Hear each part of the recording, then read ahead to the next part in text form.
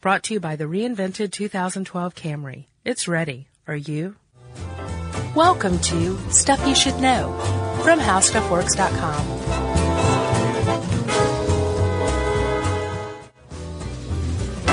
Hey, and welcome to the podcast. I'm Josh Clark. Charles W. Chuck Bryant's warming up, getting ready to carry this jam out to its conclusion. I was literally stretching. I know, it's all... As if, well, I was telling everyone else, not you. Oh, gotcha. Yeah. People out there in podcast land. Yeah. Who I was just speaking to. Yeah. How is everybody? Great. Oh. I wasn't... Man, Yeah. I need to get used to this. It's been a while. It has been, but it feels good to be back in the saddle. Yeah. My saddle still smells like me. Gross. Yeah, it's pretty gross. Like leather and cheese. Yeah, but I found it has staying power. Nice. So you doing good? Yes. In the last, 6 months, nothing big's changed? 2 weeks. It's been longer than that, hasn't it? Little vacation. Yeah. We don't need to talk about that now. Oh, It was great. Fun. California all the way. Way to go, California. Yeah. California. Isn't that Uber Alles. Bored to Death band's song? I don't know. Jason Schwartzman. Oh, yeah, sure. Yeah. Was it Coconut Records? Yeah. Yeah. He's had a couple of bands. I didn't recognize it when he called it Bored to Death. Well, that's his new name. Sure. That's Bored to Death with the haircut. All right, we should get going here. Chuck. Yes.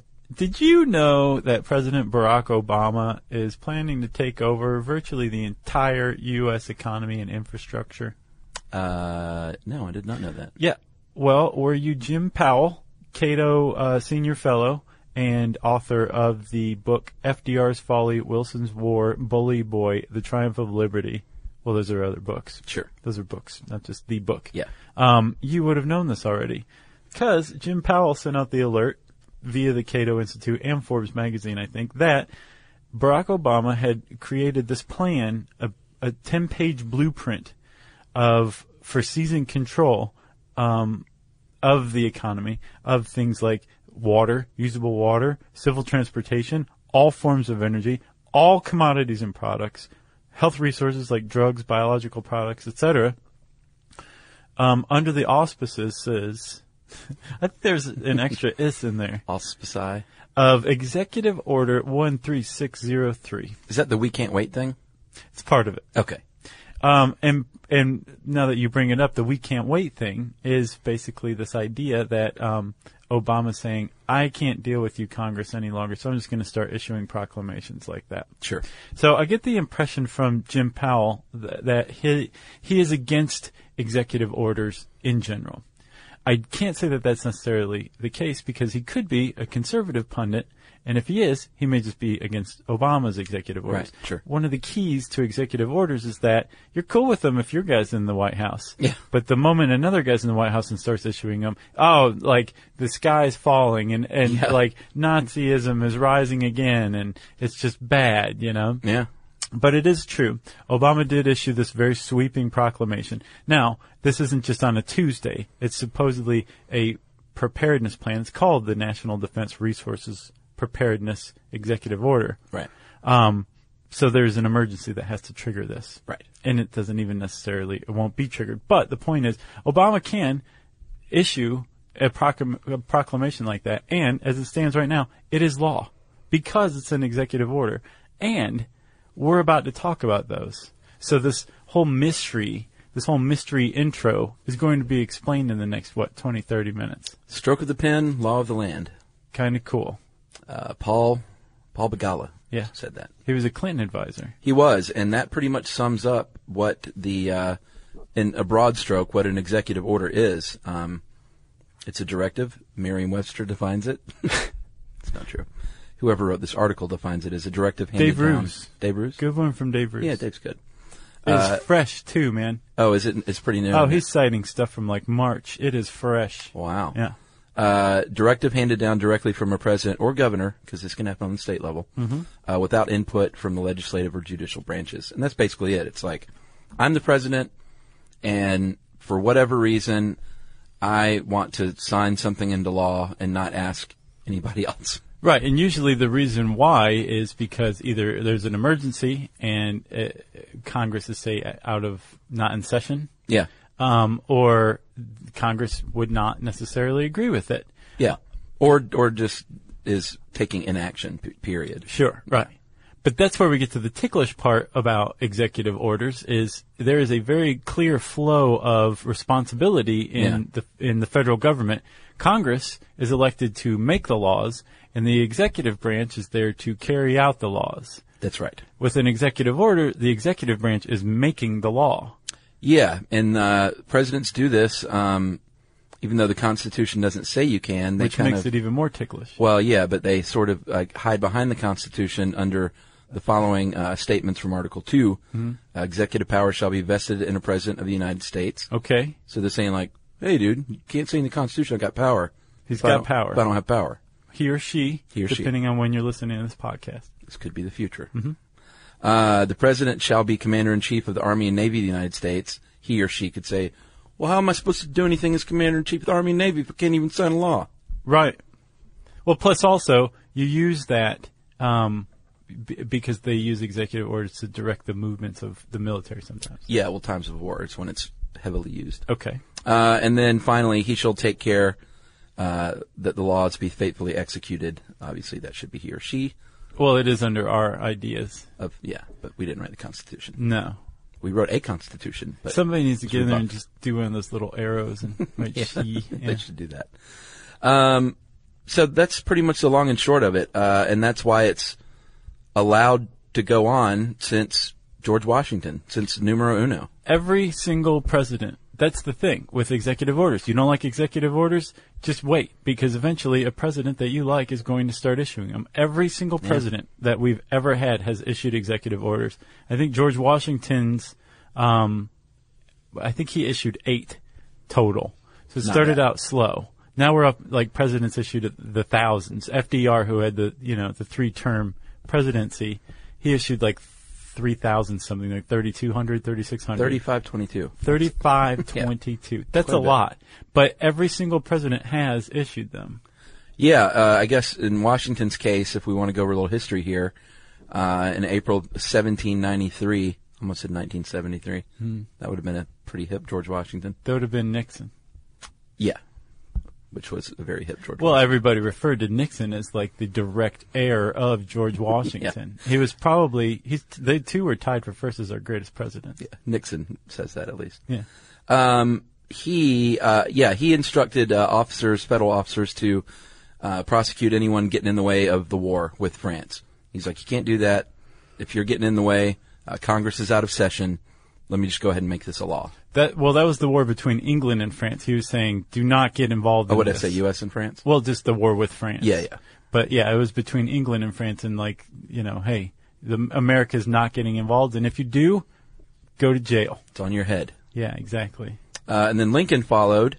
Congress is out of session again, so it sounds like it began early on in a more like legitimate form. Yeah, it was also a time where like Congress got to the job behind a horse. Right. So things took time. Congress isn't here yet. Right, exactly. Yeah. Congress is on the way. But there's a big problem, so, Right. And in Lincoln's case, one of his problems was on the eve of the Civil War, these militias were getting out of control. One of them was run by a guy named John Merriman. And he said, you know what? Lock that guy up. Well, he's dangerous. Right. They were state militias. Well, militias that were supposedly like, well, we're from the Carolinas, so we're the Carolina militia. But really, they were militias. Sure. Generally Confederate militias were attacking federal troops. And Merriman was like probably the biggest rebel leader at the time. Yeah. So he locked him up, and Merriman's lawyers were like, hey, dude, have you ever heard of habeas corpus? And Lincoln goes, you know what? That's sticky. How can I get around that? Oh, yeah. I'm suspending John Merriman's right to habeas corpus. And I'm Abraham Lincoln, if you haven't noticed. Yeah. Check out the beard. I'm a vampire hunter. I'm Daniel Day-Lewis. Man, I can't wait to see that movie. Yeah, me too. It was funny. The preview came on the other night, and Emily thought it was the Daniel Day-Lewis Spielberg project. And then it started breaking out into vampire stuff. She was like, what is going on here? This took a really strange turn. Which is the idea, I think. Yeah. So he suspended habeas corpus, explained it to Congress, and they said, you know what? That's probably a pretty good idea in certain cases, so let's pass a habeas corpus act. to allow you to do this. Yeah, which is a big deal. And didn't it took years and years before anybody ever went back and repealed it, right? I don't know. It seemed like it was a should while. know. We We- talked about it before. In our habeas corpus podcast? Yeah, I can't remember which one it was. Maybe pardons? Presidential pardons? That actually, so that was not the first executive order. No. But that is Executive Order 1. Oh, really? Yeah, in the 1900s, the State Department started numbering them retroactively, and they Oh. went back to Lincoln's habeas corpus. Why didn't and they that go back was, to Washington? I don't know. If they knew it was the first one. I don't know. But then I think in then the 60s, 1962, these things started being published in the Federal Register, the daily publication of Right. new laws and, office goings on. Sure. Around Washington. And now it's like once it's published in the Federal Register, it's law. Gotcha. And they're numbered. Teddy Roosevelt, he was big on him. He was the first one that really kind of went haywire. He was the first one to crack 1,000. That's right. Those Roosevelts loved big government. They did. Yeah. They weren't related, though. Yeah, they were. Were they? They were like eighth cousins. Oh, I don't think I knew that. Yeah. Wow. Look at you teaching me. Presidential history, it's like my forte. Is it? No. Okay, because it's certainly not mine. So yeah, Teddy Roosevelt was pretty, he wielded a heavy stick. Yeah. And then FDR just went berserker in World War I and II. Yeah. Teddy spoke softly but carried a big stick. Yeah, that's the term. Or was that FDR that said that? I didn't mean wielded a heavy stick was the term. I was just saying, I was making a play on that. No, I know. It was Oh, okay. great. But I can't remember if it was Teddy or FDR that said that. I think it was Teddy. Okay. Yeah. Walk tall and carry a big stick. Speak softly but carry a big stick. You're thinking of Joe Don Baker. All right, moving on. Yeah, or are we now? We are in World War I and World War II when Congress said, you know what, it's okay, FDR, because there's a lot going on. Well, not just that. From World War I, the Depression, and World War II, it was boogie fever on executive orders. Yeah, I had no idea. On his first day in office, he closed the banks for 4 days. Yeah, which is actually pretty cool considering that he platformed on this New Deal. Sure. And the first thing he did was issue an executive Yeah. order starting the New Deal. It's like hitting the ground running Yeah. for 3 terms. Yeah, that's true. Yeah, Hats off to him. agreed. So that was the first of 3552, you said? Yeah.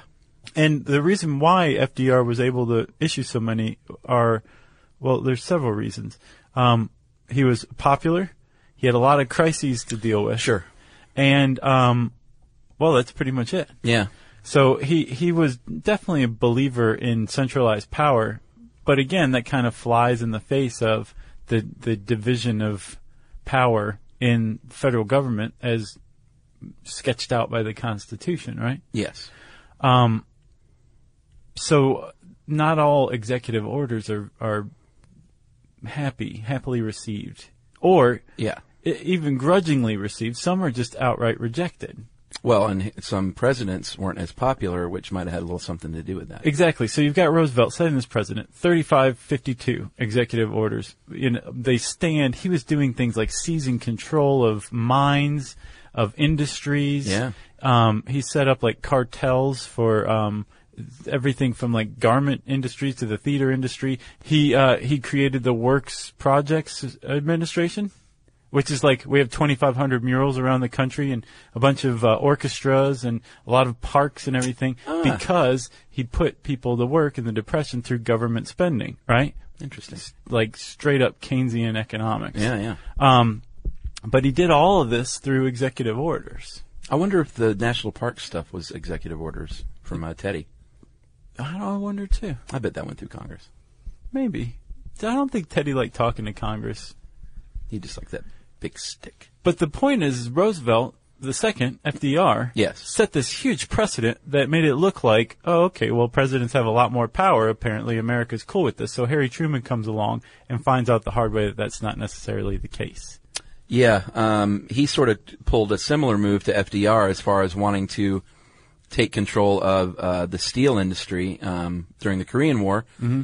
They regulated the price of steel and fixed it at a cheap rate, Right. to help out, Uncle Sam And McDonnell Douglas. And McDonnell Douglas, and then that was great, except for the workers. All of a sudden, weren't getting paid like they normally do. No, because so they said, we're going to go on strike. Exactly. And Truman was like, hey, we're in the middle of a war. And they said, we don't care. And he goes, oh, yeah, well, let me send in some ringers to see what happens. That's right.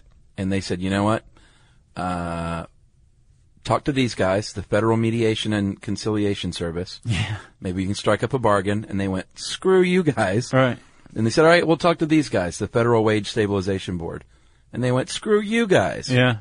And he went, well, if you're going to go on strike, why don't I just seize control of your factories? On the night before. Yeah. Here's the thing, though. There's a provision in I guess, federal law called the Taft-Hartley Act. Yeah. That says if there's a big strike that's going to affect like national security, there's like the nation has interest in a strike not happening. The president and or Congress can call. I think maybe just the president can call upon the Taft-Hartley Act and invoke the 60-day cooling off period, where it's like, no, you have to go to work. You guys have to go back to the table for 60 days. Right? And figure this out. Or give us 60 days to get our ducks in a row. He didn't do that. He just seized control. And that being combined with the fact that he wasn't very popular, it led to this executive order of his being overturned by the Supreme Court. Yeah, it led to the steel mills basically sued in the famous case Youngstown Sheet and Tube v. Sawyer. The Youngstown ruling. And the Supreme Court said, yeah, you know what? You should have done this 60-day cooling off period. That's why it's there, dummy. Right. I don't know if they called him dummy. He didn't, but Hugo Black, who was the Chief Justice at the time, was apparently worried that he'd offended Truman, so he invited him over for dinner. Interesting. And Truman said, quote, Hugo, I don't care for that law of yours, but by golly, this bourbon is good. Did he really say that? Yeah. That's awesome. Yeah. By golly. I wonder what they were drinking. Bourbon? Yeah, but I wonder which bourbon. I wondered that myself. Yeah. What do you guess? I don't know. Okay. I don't know what they drank back then. Yeah. Bourbon-wise. So Youngstown was huge, though, because it established some standards as far as the powers of authority that a president, and they kind of broke it down into 3, right? Yeah, they didn't just say no. They said, here's some guidelines for you and future presidents. As far as the Supreme Court is concerned. Right.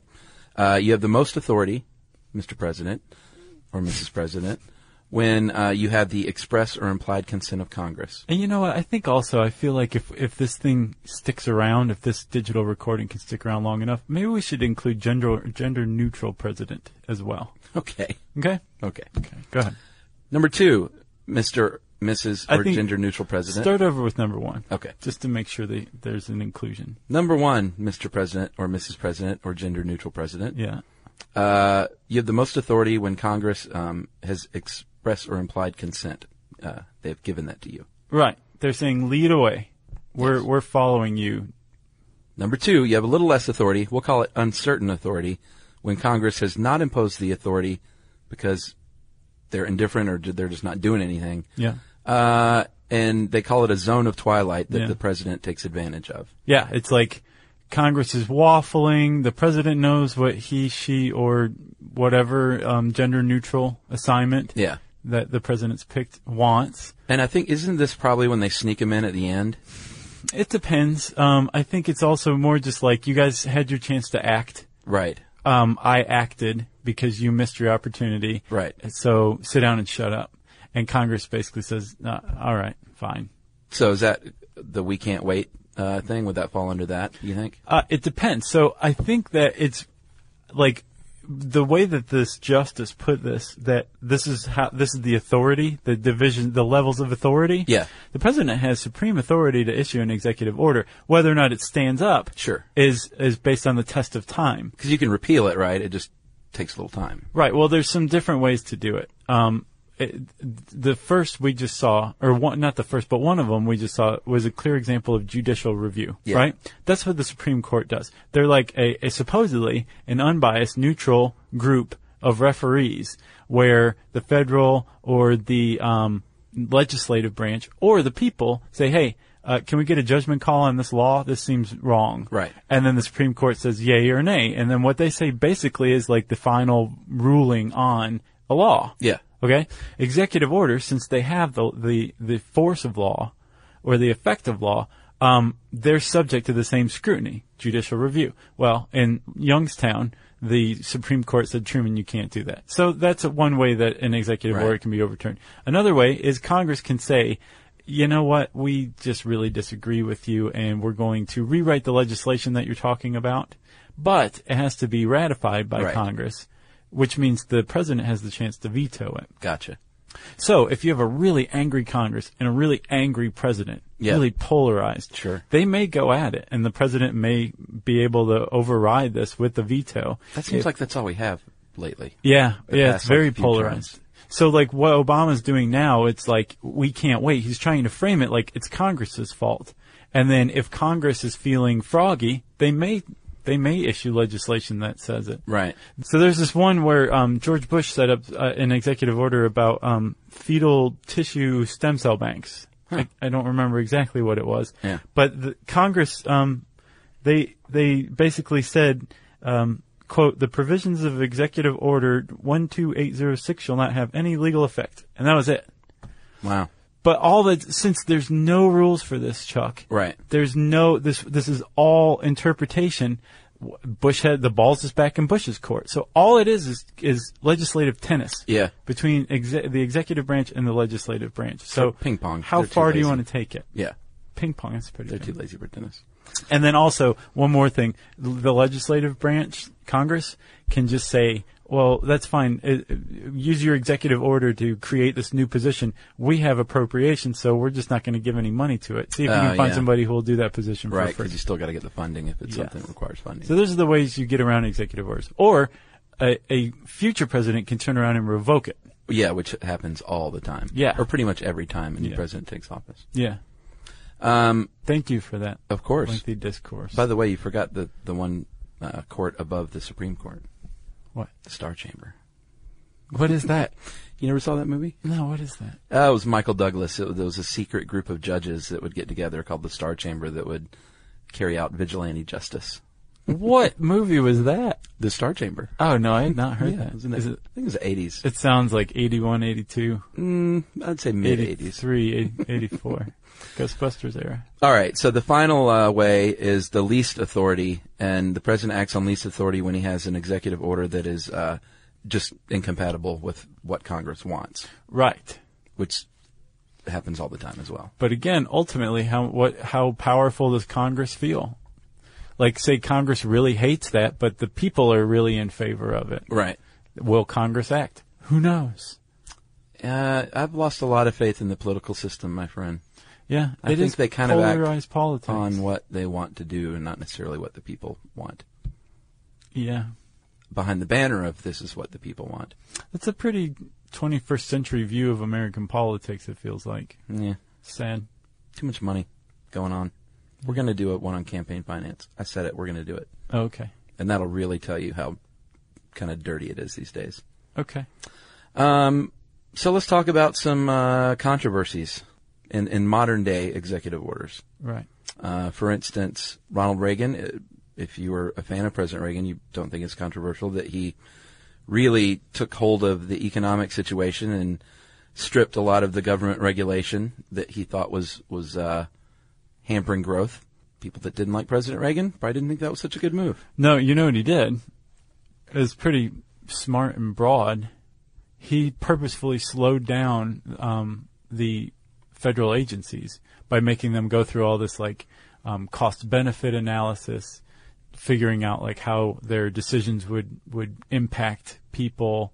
So just kind of hamstrung them? Yeah. Interesting. He was like, oh, you have it pretty easy, huh? No, you don't. Now you have 80 extra things that you have to do before you can make any rules. Yeah. Here's some forms. Exactly. And a number 2 pencil. Yeah. Interesting. It was kind of ingenious, really, to fight what he considered an entrenched bureaucracy by adding more bureaucracy to it. That's pretty funny. Yeah. Adding red tape. President George W. Bush, with a lot of controversy, said, NSA, you can wiretap private American citizens' telephones in America without them knowing about it. And that wasn't even published. That was a secret one. Yeah. You know? Super secret. Yeah. Only the Star Chamber saw that. That's right.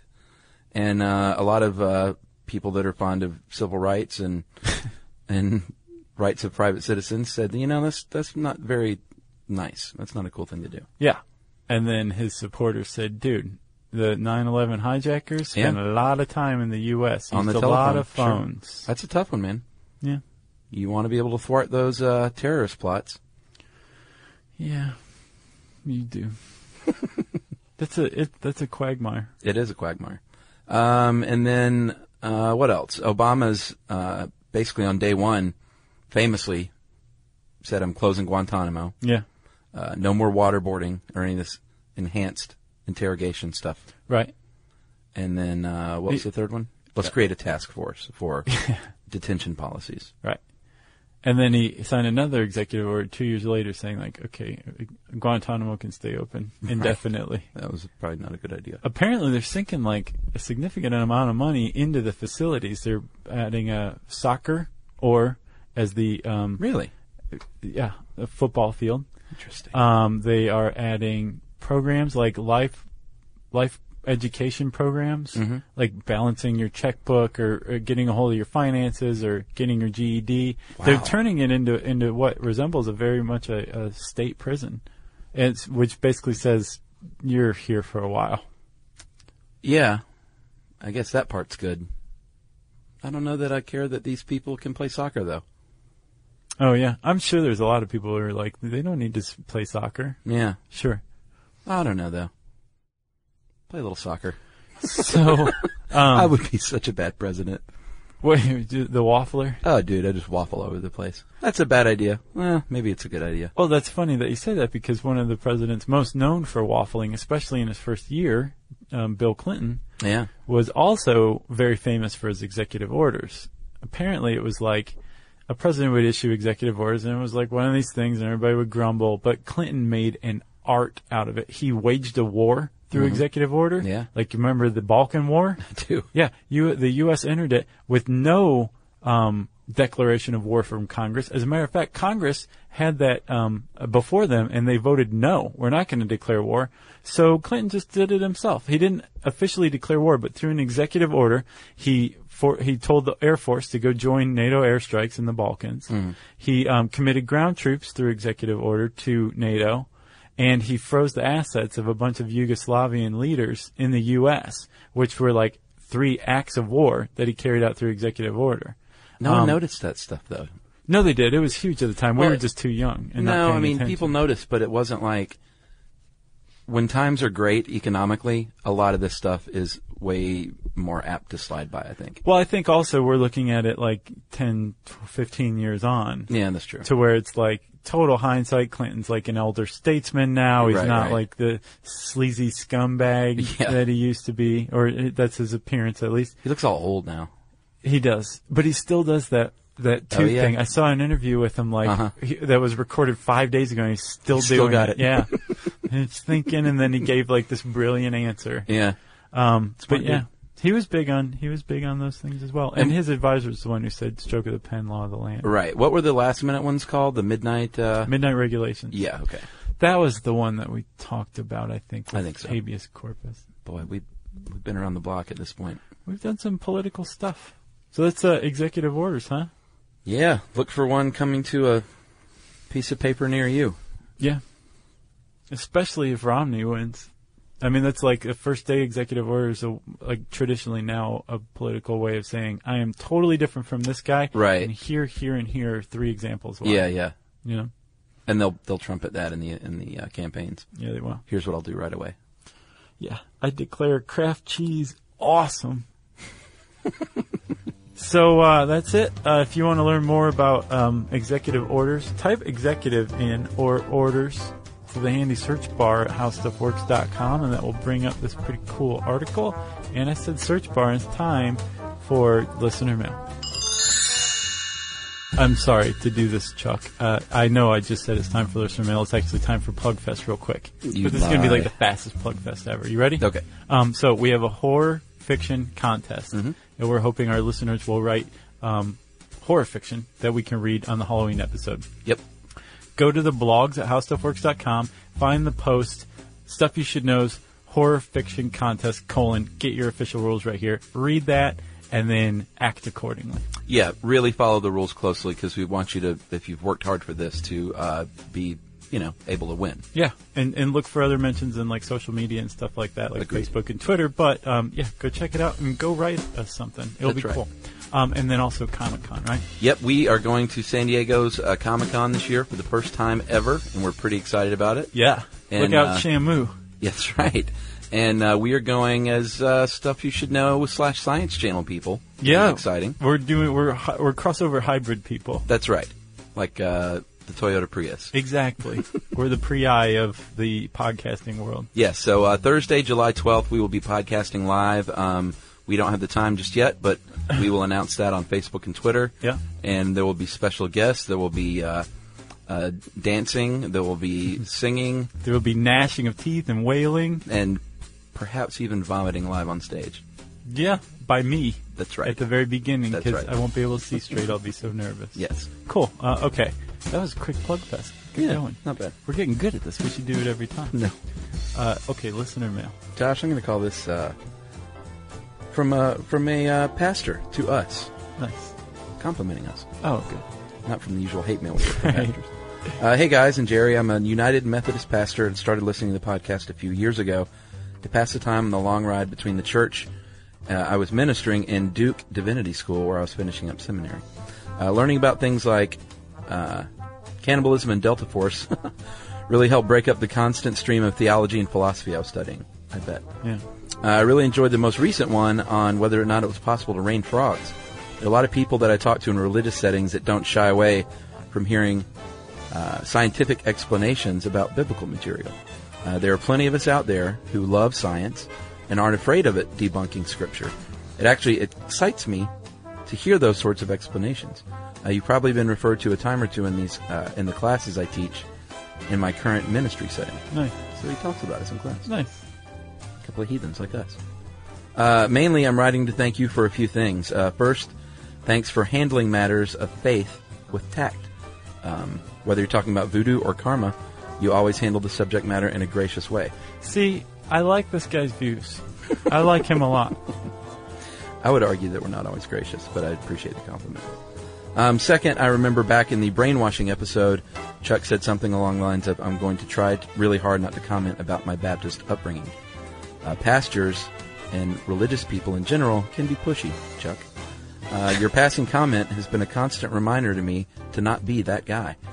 And third, you guys are the ones who introduced me to Kiva, and I now make regular loans and have even gotten some members of the congregation on board. Awesome. It's been great to be a part of it. Keep up the good work, Jeff. And Jeff, dude, Pastor Jeff, Pastor Jeff. I would go to your church. Yeah. Thank you for the email. That was awesome. Please keep in touch. We want to know how your religious career goes. Yeah. Yeah.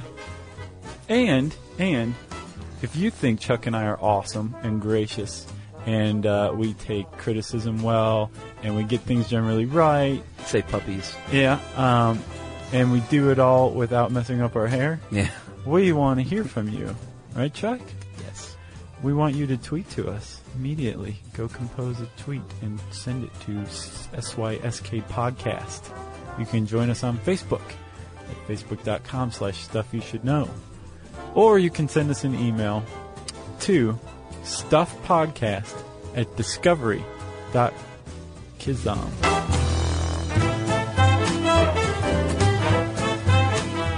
For more on this and thousands of other topics, visit howstuffworks.com.